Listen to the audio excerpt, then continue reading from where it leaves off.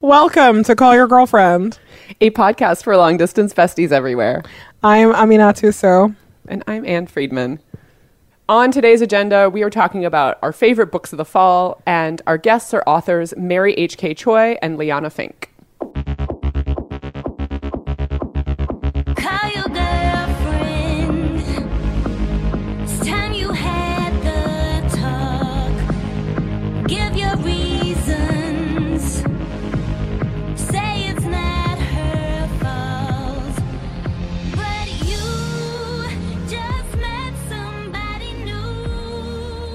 Hi, Ann Friedman. Hi, Aminatu So. Are you ready to talk about books today?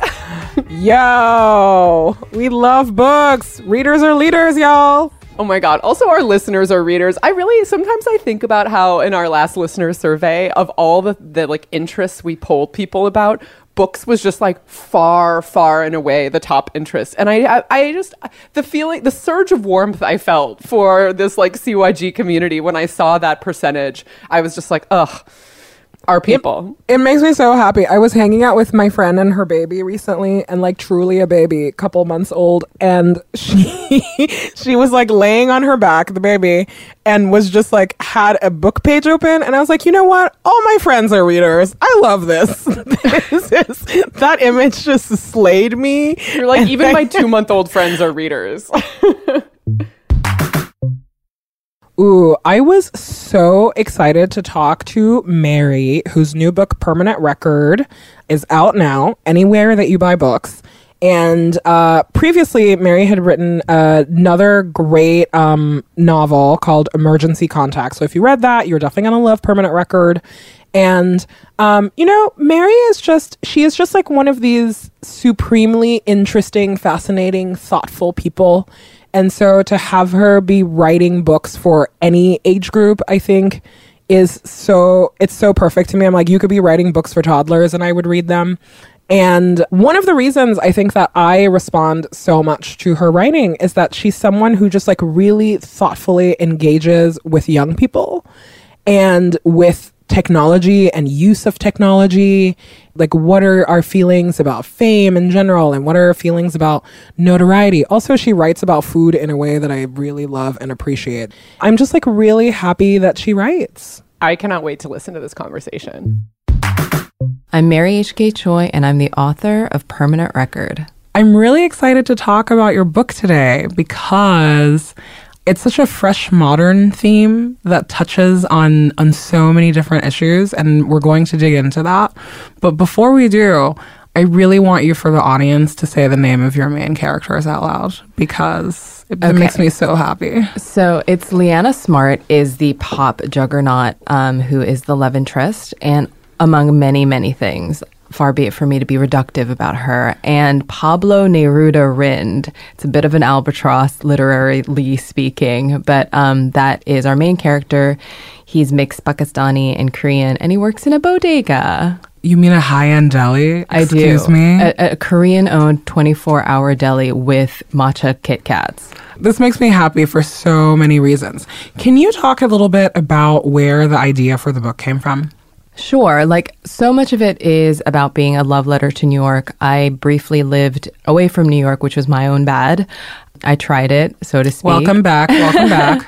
And so much of what I missed was my bodega. It's this very specific relationship that you cultivate that gives you such a sense of belonging and makes your neighborhood distinctly yours. And, there'd be moments when I was in aforementioned other place where I'd be like, oh God, do I have to like get in my automobile and schlep to a parking construction place and then like go to actual Target just for a twofer of Advil that I need for a vague headache? Like, the inconvenience factor was just it dismantled me. But a lot of it too is just like New York. I love the people here. I love that there is this kind of like mutual Stockholm syndrome that we're all experiencing, in that like New York is so inhospitable to like humans, and it's sometimes the unkindest place you can live and try to get on mass transit at.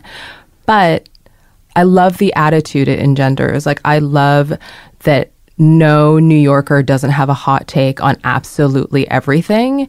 And I even like the way when we smell something suspicious, we immediately go to Twitter or like the group chat. And, you know, we just really hold each other down. And I think that a lot of it is, you know, so many different communities have a scarcity mentality and they have that sort of barrel of crabs thing. And I'm not saying that New York is immune to that. In fact, it's kind of concentrated in a lot of ways. But in sort of scrabbling for finite resources, we end up lifting each other up in a really big way. And, you know, and I know you appreciate this, but like New Yorkers have so much financial transparency. And I always thought that that was like really important to talk about in fiction for young people, because what else feels more coming of age and more debilitating and more terrifying than like money, especially money in New York. Right. And I mean, and the thing that I really appreciate about this, everybody who is listening to this, who has listened to our book episodes, knows that I struggle a lot with fiction because that's my bad, because I don't have an imagination and I'm empty inside. So, but every time that I read fiction, I'm like, oh, this is how the other half lives. No wonder they're much happier and smarter than me. Like, flex your imagination muscle. Thank God. Well, I mean, flights of fancy are nice because you're like, oh, let me leave here. You know what I mean? Then you're just like Kanye Bear, like in the sky. It's true. But the thing that I really appreciated about your novel, Mary, is that you write so specifically about that time between like high school and the end of college where you are just a ball of confusion and you're trying to figure out who you are. And, you know, like some of it is hormonal, some of it is just like time and velocity and all these things. But it's such an intensely confusing time that once you are removed from it, it's really easy to forget. Oh, to just totally. be like, oh, like that. You're like, I have put that PTSD in a box and we're just going to bury it and we're going to pretend that it's not happening. But I had such an appreciation for that of like, this is really fucking hard. And also it's hard for people who are not white in a very specific kind of way that also is like, we never talk about that nuance of like, we're just all trying to find ourselves here. And this shit is hard.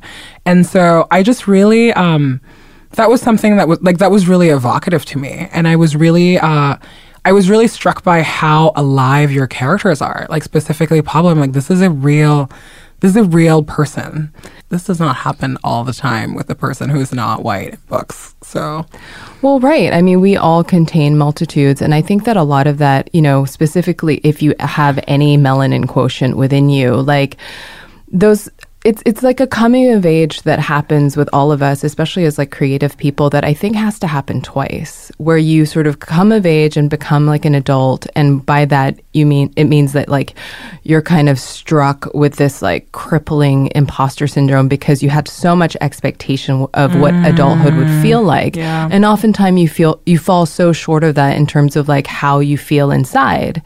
And, you know, the whole thing about like my characters being, you know, robust, so to speak, is that I do delve a lot and stay inside and analyze a lot of the interiority and what you're actually experiencing when you are, you know, just fraught with this like existential just freak out. Because, you know, in so many ways, especially, you know, with the amount of pressure that goes into college these days, where that pressure is applied from such a young age, you're conditioned, you know, it's kind of like Eye of the Tiger, and it's just like get into a name brand school and then, you know, then you will have arrived. And I think a lot of people, once they get to school, they're just like, oh shit, like I still feel like me. It's kind of like when you're little and you have a birthday and you have all this expectation that you'll feel different by dint of another 24 hours. And you're like, wait, I still feel the same as I did when I was like yesterday. Years old. big scam. Huge scam. And, you know, like the whole thing, you know, I definitely had to get to a place where as an immigrant and as someone who actually grew up in a colony, which is like such a bananas thing to actually think about. Yeah, you grew up in Hong Kong. I grew up in Hong Kong as a Korean, like going to British school. It's really, really confusing. And you know, it's not even just the acceptance of self insofar as like, oh, I realize I'm Korean and like, oh, I accept this and I'm becoming more comfortable about being Korean and what that means for my identity. It's kind of like, you know, you get to a place where you have to sort of reclaim what it means to be like a Korean artist and like an East Asian person and a person that is part of like the larger Asian diaspora and what that means. And you know, I'm not saying that like, oh, like until I was this many years old, I thought I was white or aspired to be white. Like that's such a reductive thing that's often foisted on us by like the white lens. It's more just that like there's this moment where, in my experience, I was unused to being the protagonist of my own life story. And I think that really does happen to a lot of people whose parents experience such a different upbringing, and for whom like English might be their first language, but it isn't of their forebears. And there's always this sort of like schism of like code switching, not only like class wise, but also like the way you speak to your parents versus the way that you speak to your friends versus the way you even speak to like figures of authority in your like friend or school world. And so with Pablo, like, you know, as a kid who's also mixed, he's having to sort of reckon with what parts of his parents' identities he can claim. And so there's a lot of things that happen to him, like that I think a lot of people can relate to. It's like when you are in a position where, like, say it's like you're at church with your mom or like some sort of like place of worship, and it's like majority, the one kind of minority that you are, then you're like pop quiz, you know, like what's going to happen? Is someone going to ask me something? Is someone going to say something in a really offensive way because we're all the same, and like that over familiar way? And so like Pablo does go to a wedding with his father, and like he immediately has this like moment of panic that he doesn't speak or do. And like, you know, he has the same thing in Korean as well. And I think that that's such a part of a mixed kid experience, but it's such a part of like New York experience. Yeah. Because, like, we are all such a, like, mélange. I mean, I feel like that's putting it mildly. And, yeah, you know, like, I want to stay on this, like, theme of family, because another thing that I was so struck by is how, you know, the family members and the relationship with Pablo's family, those things are all fully formed as well. You know, the lazy version of this, like in the movie, is you see like a friend for 2 minutes and then there's some sort of like plot device. And then it's the same thing with the parents or the same thing with the brother. And then here is like, no, like this person he's a member of his family, and you get to meet his family and you get to understand these really complicated like immigrant dynamics that he is having. And so I just like I really want to hear a little bit more the process behind that of creating that world for him. So in my first novel, Emergency Contact, it was, you know, all I knew about the mother-daughter relationship is that I wanted it to be a little bit like Lorelai Gilmore and Rory Gilmore, or like, you know, Adina Monsoon and Safi Monsoon from Amazing. Absolutely Fabulous, where it's like kind of like this upending of like the normal dynamic of like what you would expect from like an immigrant, especially like East Asian mother and daughter scenario. But for Permanent Record, like I did want to explore a little bit like this notion of a tiger mom, which is such a pat stock character type.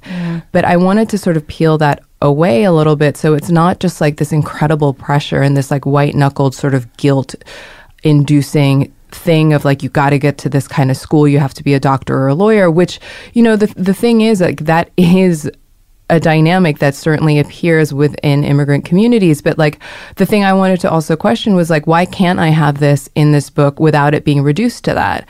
Because I'm like, for crying out loud, like I live in New York, I have a lot of minority friends, I have a lot of immigrant friends with immigrant moms, like lawyers and doctors, that's like literally every immigrant. Like it's big with Haitians, you know what I mean? Like it's big with like everyone. Big with all like of us. Nigerians. It's like big with everyone. And like, you know, so I wanted to take that and I wanted to sort of peel it back and sort of like explore the dynamic between like a firstborn son and his mother, and just like reveal a little bit of like what the actual motivation behind that is, which is what it is for a lot of people, which isn't that like they don't want to like, you know, have clout about their like expensive, you know, kid. It's that like they want you to be safe. And so I wanted to explore some of that fear between Pablo's mother, Kay, or Kyung-hee, and him, and what her expectations are as a doctor. But then also I wanted to sort of like explore a totally different dynamic with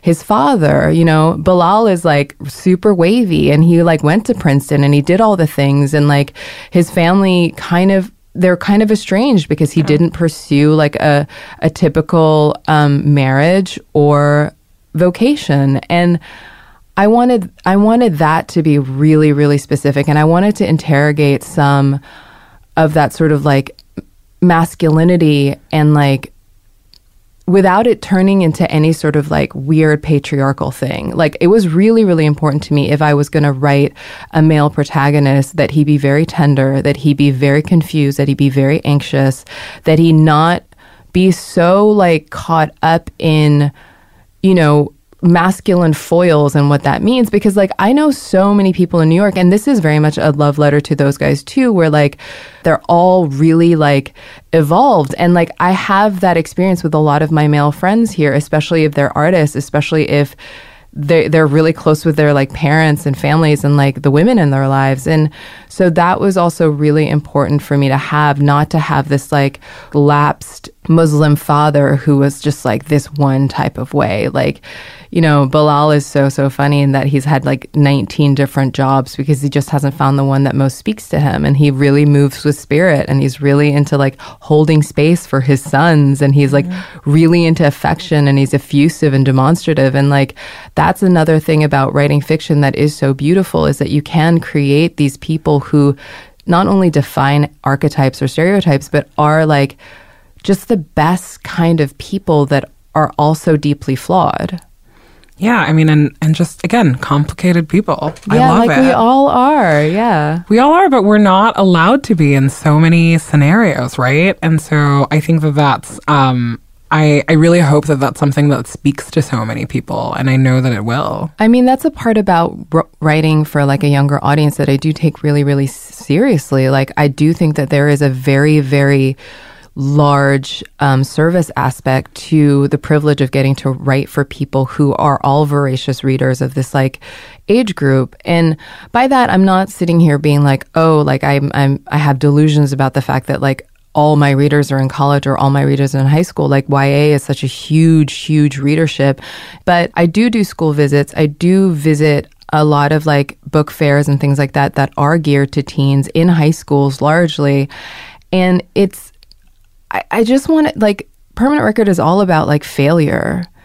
And, you know, I do think that there's so much pressure applied to young people these days to succeed in these like very, very large ways. Like, I think that one aspect of social media and, you know, the internet is that like you're exposed to so much and it's so beautiful, except that you're also exposed to certain things that you could voyeuristically sort of want and aspire to that are so rarefied. Like, you know, I'm not saying that like Instagram is just like advertising for the 1%, but like you are scrolling mindlessly through, you know, very, very rich people's stuff, as well as your friends and as well as the memes. Mm-hmm. And what that does a little bit, I think, is that like it sort of is this like distortion field that skews what you think the expectation is for how success and ambition is defined. And I just wanted to be clear that like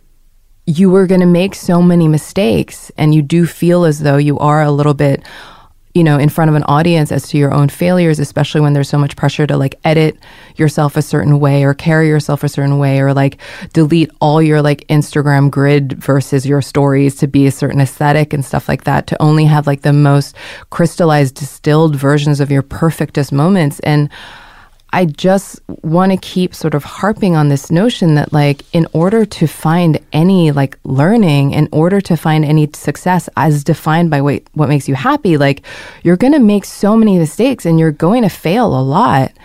And I think that a lot of young people, especially from like just even talking to them, but also like every single poll, it's that like there's such a premium placed on success that I think it actually curbs the willingness to like attempt something. Mm-hmm. And so I do think that a lot of us, since like time immemorial, as it comes to like teenagers and coming of age, like we are trying to figure out what it is that we want to do and what we want to be, but it's just more expensive than ever, I think, emotionally to try something. Life in a lot of ways is surprisingly long when you look at it in terms of like how much iterative learning there is to be done. Right. I think, you know, like what you're saying about social media is so important and is like a message that is so at the core of this book, right? And this thing that you're saying about just like having access to rich people stuff. Like I always joke that what I really want people to put in their bios is how much money they have, how much money their parents make. And I'm like, and tell me your race so that way we all know what's going on here. But your book is not a romance book, which I've been like very frustrated hearing people, like somebody try to sell it to me as like a romance. And I was like, no, there is a romance at the center of this book, but it is not a romance book. But the thing about like the relationship that unfolds in this is that it really is one of class warfare, where somebody gets to see the other side of how this sausage is made. And it was so, you write about it in these like very jarring kind of, you know, terms where like, okay, great. You can go from this moment where you're just a kid in a bodega to being in a private jet. Like that is such a New York weirdo experience that can happen to someone. But also the whiplash of that is something that if you do not process together or you don't process it out loud, it will eat you up. Like, what does it mean to like finally get context for how somebody else has power and how they have money? Right. And that's the thing about class that's so gnarly. It's like you can be invited into these very, very special places and you can be like, ooh, I'm amongst like only a handful of people that have seen this side or whatever. But the whiplash of like how transitive properties don't apply when it comes to both fame and money. Oh like, my gosh. You know, like just because like your friend knew this famous person and you happen to be sharing space with that famous person doesn't mean you can then go up to them. And it certainly doesn't mean that like because you once hobnobbed or like, you know, conjugated like a special nighttime verb with a famous person doesn't mean that their fans are then going to like come after you and like give you free shit. Like you're just a tourist and you don't even have your passport into rich people land just because you've been there once. And like it is always darkest after the fireworks. And I've also been in situations where like you might be in like the tractor beam of a famous person's attention. And then when it sort of leaves, you're like, oh, it's cold. You know what I mean? Right. And like, but that stuff isn't going to sustain you. It's kind of like, I liken a lot of this love story. You know, people have accused my books of being like a little bit like, oh, nothing really happens. I was just like, not wrong. It is contemporary and it is kind of a quieter story. And I keep using this analogy, but it's like, I want all my stories to be recognizable to a point where like Mark Ruffalo could be in them, where like the truly the biggest steak or like the denouement begins at the kitchen table. You know what I mean? Where it's like, it's just like interiority is important.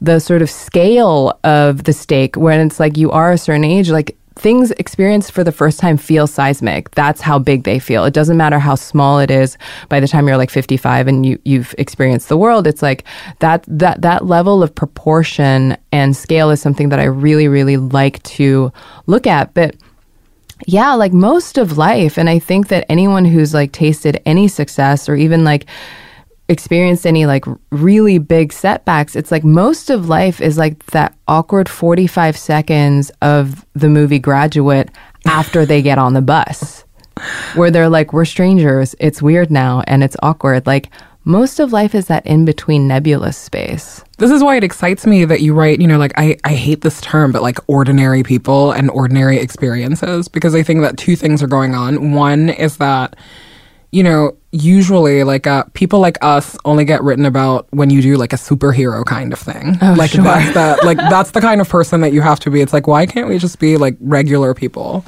But I think also just like exploding this idea that there is you know, just that you go from this like high experience to high experience to high experience, and that's how you arrive somewhere. And it's like, no, life is like, you know, some hard work and a lot of flukes, you know, a lot of times where and it's like so much waiting. So much waiting, and life just happens in those moments. Like in those moments where you think that nothing is going on, it's like, no, that's the difference between will you be at like a important fancy thing the next day, like the thing that you did not socially engineer yourself. Right. Will you meet someone that can change your life?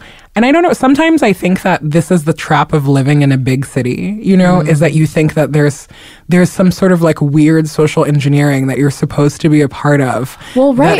That is that. And then that's not how it works. Well, and it sort of creates this like weird suspension feeling of like almost making a moral issue out of everything, where you're like, how am I like trouncing my own upward mobility by deciding yes or no to like any number of decisions that you're faced with in a certain day. And like going back to your point about social media too, it's like, I love the idea of potentially having like, you know, like everything you've earned in your savings ratio and your 401k and like how rich your parents are, how much of that is a trust fund on your bio. But it's also like anything to do with a celebrity and like aspiration so much within like a large city and social media. It's like that whole compare and despair thing where it's like you are comparing your insides and how you feel on your lowest times to someone's curated outside, this one finite thing of a sheen, a veneer of a hologram that you can never know what they're going through. And it's like, yeah, like I think that casts such a pall on how you define your life's work and your aspiration and who you want to be. And like that distortion is just so hard to get away from no matter how old you are. And I think that a lot of like, and I'm not saying that this book is prescriptive, but like I want a lot of like inquiry to start happening the younger you are, to sort of fortify yourself a little bit when you're older so that you can like be like, oh, I do not have to define success by these external mores. Like I know where my due north is, and I am the only one who can define what makes me happy, and I can be the only one to define what it is that I'm going to do. Right, and also just, you know, I think that this, like, particularly I got as an, you know, like an insight through Bilal, the father character, and really thinking about what it means, like, to just submit to time, to your life, you know, and instead of worrying about, why am I not like 30 under 30? Why don't I have the job that my parents want for me? Why, you know, like this moment where you're like 20 something, I'm like, you're literally a child. Nobody cares about your contribution to society or to the world. It's why when you start your first job, they only trust you with photocopies. I was like, you don't know how to do anything. But that's the capitalist you don't know that. Scam, though. It's like you sort of like, you know, brainwash kids into thinking that like optimization is what they want. And then that's how you can sort of squish them and like get as much like marrow out of them until they're just like husks that are entirely replaceable. I mean, that is the scam. It's the optimization scam. And that happens when you're young. And that's why when you're like, again, in your 20s, you're like, oh no, I only have a TEDx talk.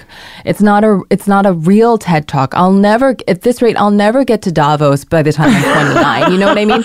And these feel like real things that are foisted upon people and like received by people and like foisted on themselves. And it's like that is really scary to me. Like how are you going to know what you want?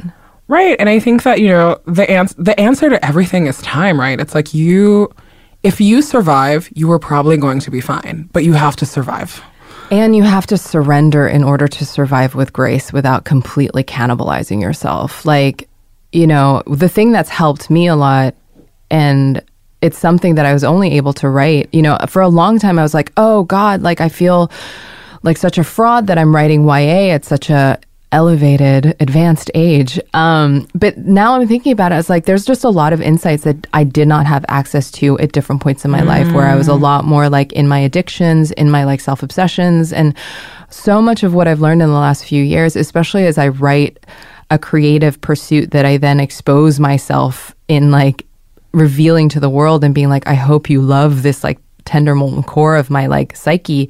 You know, a lot of what I've just figured out or been instructed by, or what's been led to me, I guess, is that like believing that time is on your side and not making yourself feel emotionally and psychologically and spiritually late for deadlines that you are not the one that made in the first place helps you out. Like either you are right on time because the universe is a benevolent conspiracy to see you do well and you're ultimately taken care of, or you're just running around to things that you don't even know if you had any agency in deciding that you were late for.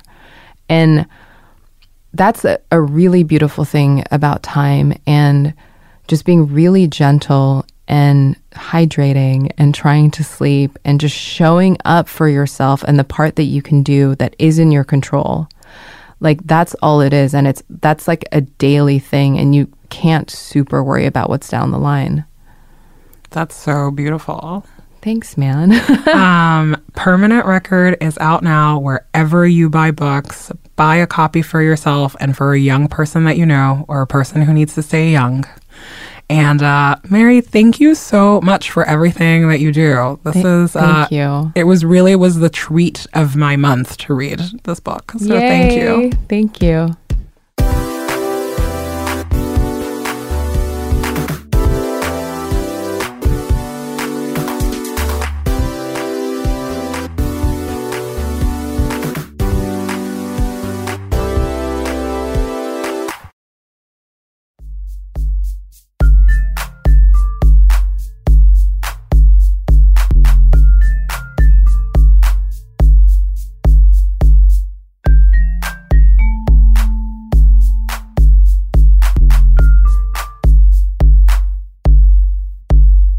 So I talked to Liana Finck, who is a cartoonist and an illustrator. She's been contributing to The New Yorker since 2015.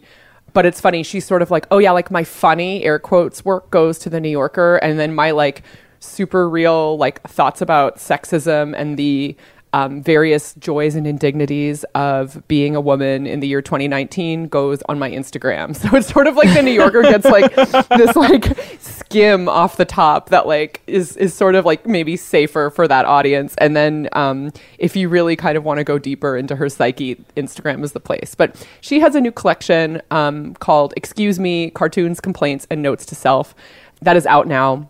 It is largely autobiographical. It's organized kind of by different subjects, but I really like her work that feels more observational, of just like, let me just give you a snapshot of what it feels like to be a woman trying to like have a solo moment in public and be constantly interrupted, or like, let me give you a snapshot of the kind of like spinning out in my own brain about something that on its face should probably be simple.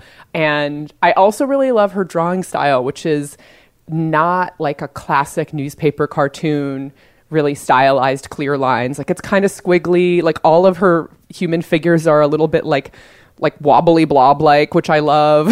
And in general, I really just appreciate it as a vehicle for this, like hyper specific to her perspective of the world, which sometimes overlaps with things that I have felt or have happened to me and often does not. And I appreciate it in both cases. But anyway, she's lovely, and I spoke to her in person in Los Angeles when she was on book tour. Thank you so much for being on the podcast. Thank you so much for having me. I want to ask you about this idea that occurred to me when I was thinking about your book and thinking about this interview, which is like, is reading your book an experience for me what it was like for some women to read Kathy like 30 years ago and feel really seen? I so much wonder. I have so much to say about Kathy. I didn't grow up with Kathy. I've come to appreciate it as a grown-up. Mm-hmm. I grew up with the Times. My parents refused to get a newspaper with cartoons in it. Uh-huh. And I think I wouldn't have loved Kathy when I was a pretentious teenager, but I love it now as a woman of the people, and I really appreciate it. Yeah, I guess I just mean, and maybe I should clarify what I mean by that, is like, I assume that there was like some woman who's in the target Kathy demographic who was reading it and just like, yes, Kathy, I feel the same way about chocolate. And it's more that experience where like, I feel like I'm your target demo. Yeah. And when I look at it, I'm like, yes, that's exactly how I feel about men's emotions and walking down the street. Thank you. I do feel that way about a lot of Kathy-like things. I weirdly feel that way about Bridget Jones's Diary and Nora Ephron. Yes. Yeah. So I came in contact with your work first on Instagram, which I think maybe a lot of people do these days. Thank you. What's that like? It's nice. I find that the people who like me on Instagram are also people who I would like and do like, I think 100% of the time. And that's really unusual. I still don't really know if I have a New Yorker fan base, but if I do, I think they're not necessarily people I would feel comfortable chatting with. I think they're like New Yorker cartoon fans are like kind of like New Yorker cartoon characters, and they're fun to watch, but not fun to talk to. Yeah, when I see your work in The New Yorker, it feels like seeing a teacher outside of school or something where I'm like, oh, you're here too. Yeah. For someone listening who has never seen your cartoons, how would you describe the like what you're dealing with? They are, so I've come to a certain realization, which is that I've substituted the funniness in New Yorker cartoons, we hope, with directness. I've found that a single panel cartoon can be direct kind of the same way it's funny, but whereas New Yorker cartoons are a 1-2 punch with a setup and a punchline, like a Jerry Seinfeld joke, what I do on Instagram, which is less funny, is just a punch. And they're very autobiographical, and I use them to work out problems that I'm dealing with in my brain, which are usually very circular. But I find that when I draw them, especially if people see what I've drawn, somehow the circle is broken and the spiral evolves. So I have dealt a lot with dating, which has evolved, luckily. Your dating experiences have evolved, or the way you deal with it? Well, the way I've dealt with it has evolved, but also I'm no longer going on first dates because I'm in a relationship. So that's a new canvas to paint, I guess. And I also talk about being very shy and being kind of, there's no more specific word I want to use than weird, slightly weird. And I used to have an eating disorder, and I still think about food in a very concrete way, in a troubleshooting kind of way. So I talk about compulsive eating in there and stuff. And what else? A lot about sexism. I think the whole thing can be defined as little ways that people are unfair to each other and trying to uncover them. Yeah, there's something about like the single pane cartoon in the way you in particular distill like what otherwise might have been a fleeting moment of sexism, I guess is maybe how I would describe it, that I very much appreciate. Thank you. Yeah. It's hard for me to let go of little things. So I guess all the cartoons are things that one should just let go of, that I have pinned down and then can let go of. Right. Like after you slow down and memorialize it and say it happened, then you're like, okay. When I heard you say, and also sexism, I was thinking about this cartoon of yours that I really like feel compelled to share it every single day, and I don't, but the group of women dancing around a man's feelings. Is it a group of women? I had one that was women like...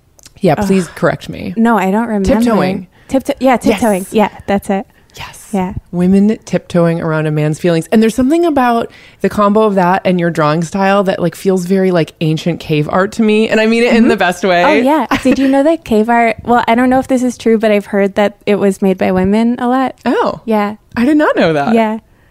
I hope it's true. Who would have taught me that? I know. Men, not men. Right. Yeah. I would love to hear you talk a little bit about the process of what made it into this book and what didn't. This book was almost all taken from Instagram, although I redrew everything for the book because I hadn't archived my work, and I never will because it's much more stressful to archive work than to make work. But anyway, I chose the cartoons with the help of my editor, Andy Ward at Random House. He was very hands-on, and he was very helpful in helping me winnow them down. And it was also, I think, his idea or my agent, Meredith Kaffel-Simonoff's idea to put the book into chapters instead of chronological. I was kind of champing for chronological, but I could see how that would make someone weary. It would resemble a circular thought where you're like, men, food, anger, men, food, anger, men, food, anger, instead of just like men, food, anger. Yeah. Well, and I also think it helped me understand, as someone who, like I said, follows your work on the internet, where I do maybe get it more chronologically, or like get men, food, anger, Yeah. Like it helped me sort of say like, oh, like these are like broad themes you're exploring. Yeah. And I was wondering if we could do an open the book and have you read and describe what the image is for please. A couple of them. This one is called The Two People Who Get It, and it has a picture of the character who's my avatar, who's actually based on my former dog, not on me. She had like long blonde ears. Anyway, so A, you, that's one of the two people who get it, and B, a guy you only know through the internet. Wow. Thanks. That's to describe the feeling of really vibing with someone who you haven't met yet. And it's such a beautiful feeling to write about, but it's so dangerous in real life. And you can only feel it so many times before you get jaded. Right, and start to be skeptical of it. And then I have one that's called Being, quote, Single But Open, and it has a picture of a fishing line with a hook, and then my avatar character dangling off the hook, and she says, "Now I just wait." She's often like, maybe Kathy has this too, like she's often kind of placidly contented when she's actually in a very bad situation. Mm-hmm. Then I have one that was a rejected New Yorker cartoon, so it's actually, quote, funny, where it's a picture of a man very gallantly putting his jacket over a hole while a woman waits. And it says, "A gentleman throwing his jacket over a hole for a lady. She's going to fall in." So it's not that gallant. It's so funny because like that one, yeah, I get what you mean when you say it's a funny one, but I'm also just like dark truths like that. Yeah. That's more what I thought. Yeah, It was just yeah. like the dark reality. Are you pro men opening doors for women or no? Or people opening doors for people? I Yeah, guess? like I'm pro like someone who gets there first opens the door. That's what I'm pro as well. But I always judge men who seem put off by the fact when I Right. get there first and Yeah. open it. Yeah. I encounter so few of those men. I wonder, maybe I'm just not even looking at them, but they're awful. Yeah. I mean, it's very telling. Yeah. Can I make a shout out to my friend, Yes, please. Tanir Oxman? She's the one who introduced me to your podcast and turned me into a feminist. Oh my gosh. Wait, tell me more about how you know each other. Okay, she's a comic scholar. She's a feminist comic scholar. And I met her, she organized a conference when I was maybe 24, and I met her through the conference. And she was intensely feminist, and I was just scrambling to get a date at the point, which kind of precludes feminism in a young person, maybe. And I don't know, meeting her hastened the big change. Oh my gosh. I love that. Yeah. Shout out to her. Hi, Tanir. Also just like feminist comic scholar. Like, yes. Yeah. Of course. Yeah. Yeah. She's like of a different era, and she belongs in this like she needs to be in this era. We need her. Wow. Yeah. I was just reading, speaking of like other new books that are out, Linda Berry has this like how to journal book. I haven't read it yet, but I adore her. Yeah. And I also really like her, but the book is really very how to, you know? There's a lot in there about the way people like me who are not words plus pictures in my journal, I'm like just a words in my journal person, have been like separated from maybe an innate impulse to also want to draw. And I'm curious to hear you talk about that. If you're a forever doodler who kept up with and honed like that as a skill. Yeah, I think I'm a forever doodler. I took a detour and went to art school and had to kind of throw away the polish that I learned, partly because I was never great at the polish. But just thinking that polish makes you a better artist, I think, is so gross and untrue. I also think that drawing is I guess I learned this from reading some secret letters written by Saul Steinberg that I obtained in a sneaky way, that drawing is kind of the building blocks of writing, that we're just kind of inventing our own alphabet. And I like to think of it that way.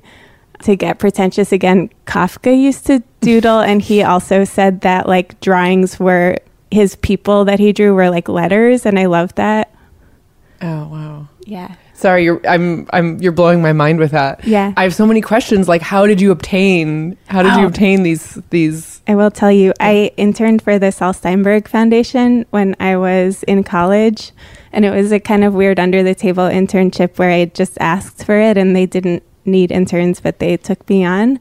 And I was copy editing a lot of letters that were going to make it into a book but didn't, and I still have them, and I probably shouldn't still have them, but I share them with anyone who asks. Oh my gosh, prepare for emails. I am. Unless you want us to cut this, because No. Unless I get a cease and desist, I'm going to continue to do it because they're so good. I'm curious about whether there are times, the whole words plus images together, which maybe I'm splitting hairs, in terms of the Kafka words as images and vice versa. But if there are times when the words come to you first and then the images follow, or vice versa, where you're like, oh, I just need to draw this scene and then figure out the words for it later.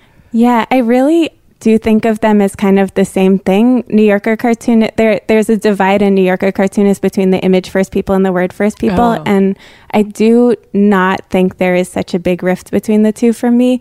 But that said, sometimes the words come to me first when it's a cartoon very much out of real life. Like I had one in the book that was taken from something a man said to me on a first date, which was, "You can't be 5'5", I'm 5'5". So that was just like quippy, and I just had to like make pictures so that it would be a cartoon. P.S. It's so funny that you mentioned that one because I have a very tall body and men are forever asking how tall I am and then disagreeing with me about my own height because they always inflate theirs by several inches. They want you to be short. Wait, they want you to be taller because that means they're taller if they're shorter than you. It's unclear. It's not exactly clear to me, but I do think that there's some aspect of you can't say the same number I'm saying because I'm standing here and we're clearly not the same height. Yeah, exactly. Yeah. And they're usually shorter than you when they say that. Exactly. Yeah. Yeah, the male ego is like one of the kind of like aquifers that I feel like runs under this, which is so funny. It's like, yeah, it's a thing that we all have to deal with. So much of your book is about like being a woman in a public space, Yes. I feel like. Yes. A woman and a weird person. Uh-huh. Yeah, I think I need 3 inches between bodies of strangers, whereas many strangers need half an inch. And that dovetails very nicely with being a woman because women are often given negative something inches in public. Oh my gosh, how do you live in New York City if you're a 3 inches person? I'm like, I live in Los Angeles. We're like a 3 miles place. Yeah, I have some techniques where I kind of use my hands to describe the space I need around me. Where you physically delineate the space you need. Yeah, I've gotten better. I also have what I call the Queen of England move, where I don't know if Queen Elizabeth does this, but I imagine she does, where I like very graciously touch the shoulder of someone who's barreling into me. Wow. And if you seem gracious, they don't have anything on you. And it works. It shuts them down. It actually works. Wow. Almost no one has gotten angry. I think like a couple of people in the past couple of years have gotten angry. Wow. Yeah. Wow. New York survival tip. I'm using that next time for sure. Yeah. I would love to hear you talk a little bit about things that you have read in the not too distant past that you were like, oh my gosh, I can't stop thinking about this. I have to talk about it with everyone, or just, I don't know, turn it over and over in my mind. Yes. I read Kyler Roberts' Rat Time. I love all of her work. I also love all of Gabrielle Bell's work. They're both autobiographical and they have a similar vibe, so I don't like to mention one and not the other. My buddy Juliana Wang's book that you guys talked about on here. So good. It's so freaking good. I can't even describe it. I have a thing where I don't like to describe things that I love because I believe that they're magic, truly. It's a book of short stories based many in Chinatown, some in China, about immigrants, but they're so perceptive and funny and brilliant and weird and vivid, and it's like I'm with her but times 100, and it's the coolest thing. I love that. Liana, thank you so much for being on the show. Thank you so much for having me. So good. So good. So what else have you been reading? I've been reading a lot lately, Anne. Patting myself on the back. Here's what's on the bookshelf, the just read. I just finished reading Jonathan Safran Foer's new book called We Are the Weather, Saving the Planet Begins at Breakfast. If you've read his previous book, Eating Animals, you understand that he's been having this like long-standing conversation about what it means to be someone who cares about the planet and what that means for your food choices, right? And so I didn't read Eating Animals for a long time because I thought that it was going to be rightly one of those books that was like, stop eating meat. I enjoy a steak frite every so often enough that is a message I was not interested in hearing. My beef honey. You know it. The anemia family. And so I finally read Eating Animals like years later, and it just like classic of the genre. It's just when you fully understand like the horrors of mass meat production, you like don't need to eat it. You fully do not need to eat it. The thing that I really enjoy about this new book, the We Are the Weather book, is that it doesn't focus on, like factory farming and all of the, like the scale of all of that. it really is about the environmental impact that a lot of the choices that we make at home have. So something as simple as like eating meat and dairy. He offers a lot of like practical suggestions for reducing consumption of animal products. I don't know. I just felt like it was a more subtle and a more stealth book. And the way also that it's gotten me to think a lot about, you know, just my own behavior in general. I say that I'm someone who cares about the planet. I stan Greta Thunberg hardcore. And yeah, there are a lot of things that I don't do in my own everyday life. And so I think that like this approach, the approach that Jonathan takes in this book is like very measured. It's very moderate. And it's also, I think that for people who think that they're really inflexible, it just lays out like a really good plan for you. Like it's not didactic at all. It's not judgmental. And it really, I don't know, like cuts to that place of, you know, for the crowd who's like, ugh, I love a hamburger so much, but also like the world is dying and falling apart. Like, what can I do? I think that like really thinking about that and reframing from being like, oh, I'm such a hypocrite to like actually like what are practical, easy like things that I can do is something that's really important. And also challenging yourself in every way instead of just running away from wanting to know about what the arguments are because you think that you're not willing to do the work. Right. Or because of the like very true like statement that it's like, oh, like government regulation and like what industries do has a far greater impact than like what individuals are able to do, which I don't see as a cop out. Like, right. Like I think everyone should still, especially people who have the financial means to do so, should be making better choices. But instead of just saying like, okay, well, I've seen that this is mostly a thing that businesses are, you know, on the hook for, should not let you off the hook. Right. I also, you know, like think like purely like separate from the argument itself. One of the reasons I also really like this book is that it's such a good study in like how you write an argument. And so thinking about like what are all the ways that you can change people's minds? Like some of those ways are, you know, like being very rigid or making people feel guilty or making them feel shame. There's so many feelings that you can bring out. And I was like, oh, there is a way to like write a passionate argument in a way that really doesn't bring out like negative feelings for the reader. And so that's also something I've been studying a lot. And I was like, great, I can hang with this. I love it. Another book that I am reading right now is called Inconspicuous Consumption, The Environmental Impact You Don't Know You Have by Tatiana Schlossberg, who is a former New York Times science reporter. We love a science reporter. And so this book is also very good. Can you tell that I'm like very worried about the planet, Anne? And rightfully so. You know, like some people watch horror movies, not me. I just read about the planet. And she really looks at how all of our daily habits impacts the environment. Everything from like how you use the internet to what food you're eating, driving and fuel, and a topic that is near and dear to my heart, to fashion, like the way that you shop for clothes and the impact that that's having. And this book is like weirdly very funny. There's a lot of self-deprecating humor. There's a lot of really in-depth research. And so, you know how sometimes like a lot of these like science books, it feels like it's a hard read, like hard pill to swallow. This one is funny enough and like written simply enough that it goes down like very, very, very easy. And so you don't feel like you need to know the inside and out of like agriculture or transportation or crypto or whatever to get it. My head is really in a like the world is burning place, and who are smart people that are writing about this, and also what can I do in my own life. So that's just like, that's the reading zone that I'm in right now. It sounds heavy, but also good. Yeah, you know, but it's a kind of like, it's heavy, but it doesn't make me feel guilty. I both like need to hear the, you know, like the science and the whatever behind it, but also really challenge my own habits every day. And I think that reading books like helps me do that. There is also pure relaxation reading, but like, let's be real. Like anything that I'm like recommending to a friend as something I've truly loved has also challenged me in some way, probably. True.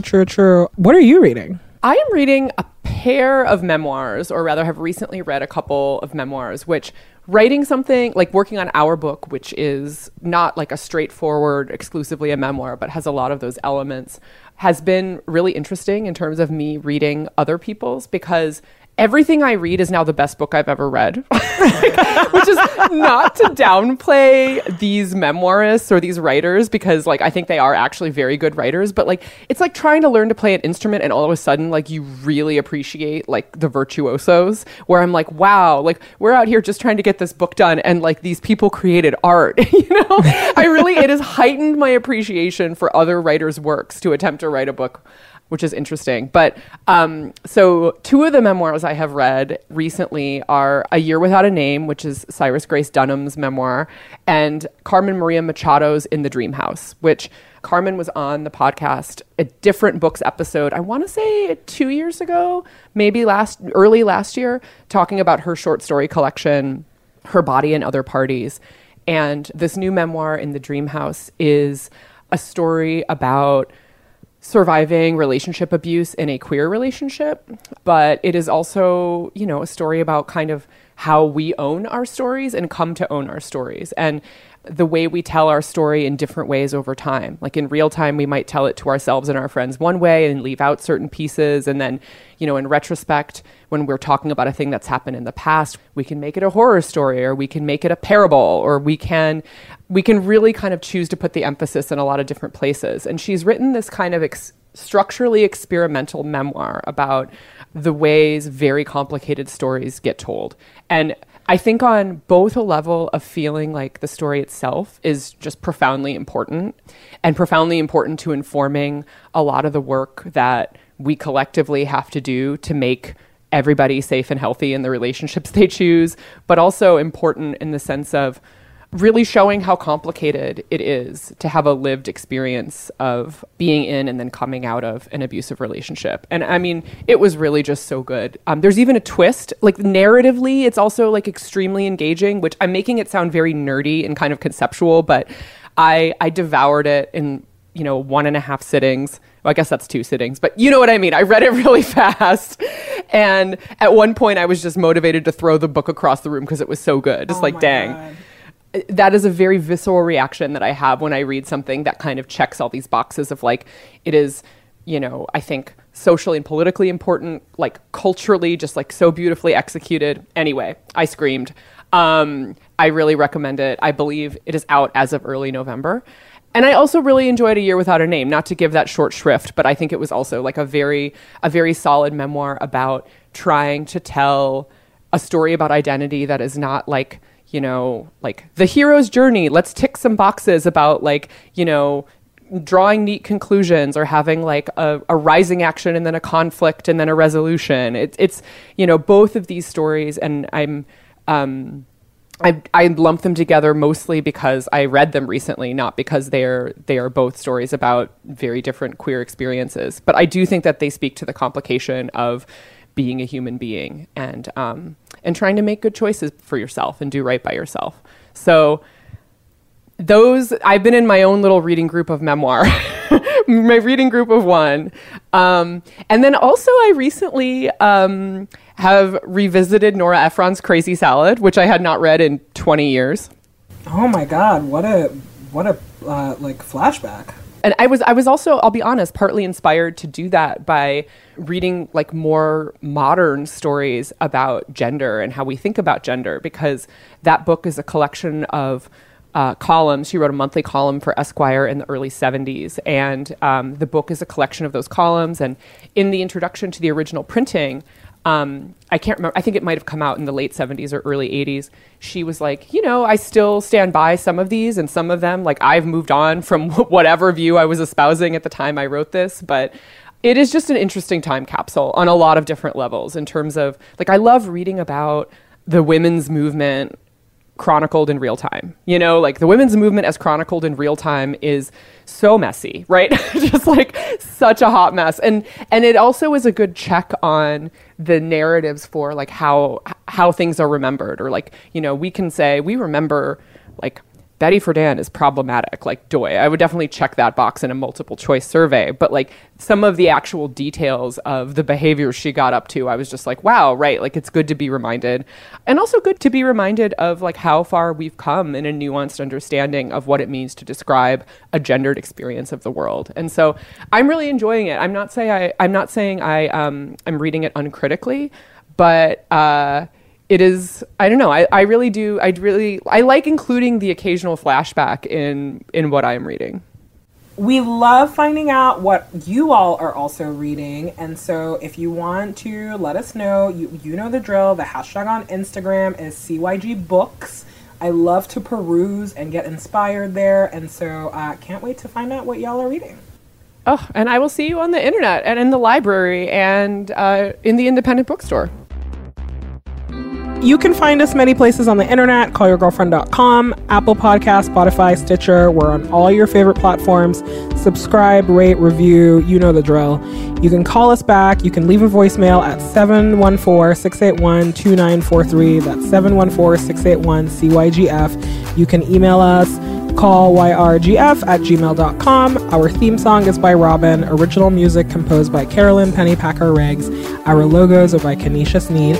We're on Instagram and Twitter at callyrgf, where Sophie Carter Khan does all of our social. Our associate producer is Jordan Bailey, and this podcast is produced by Gina Delvac.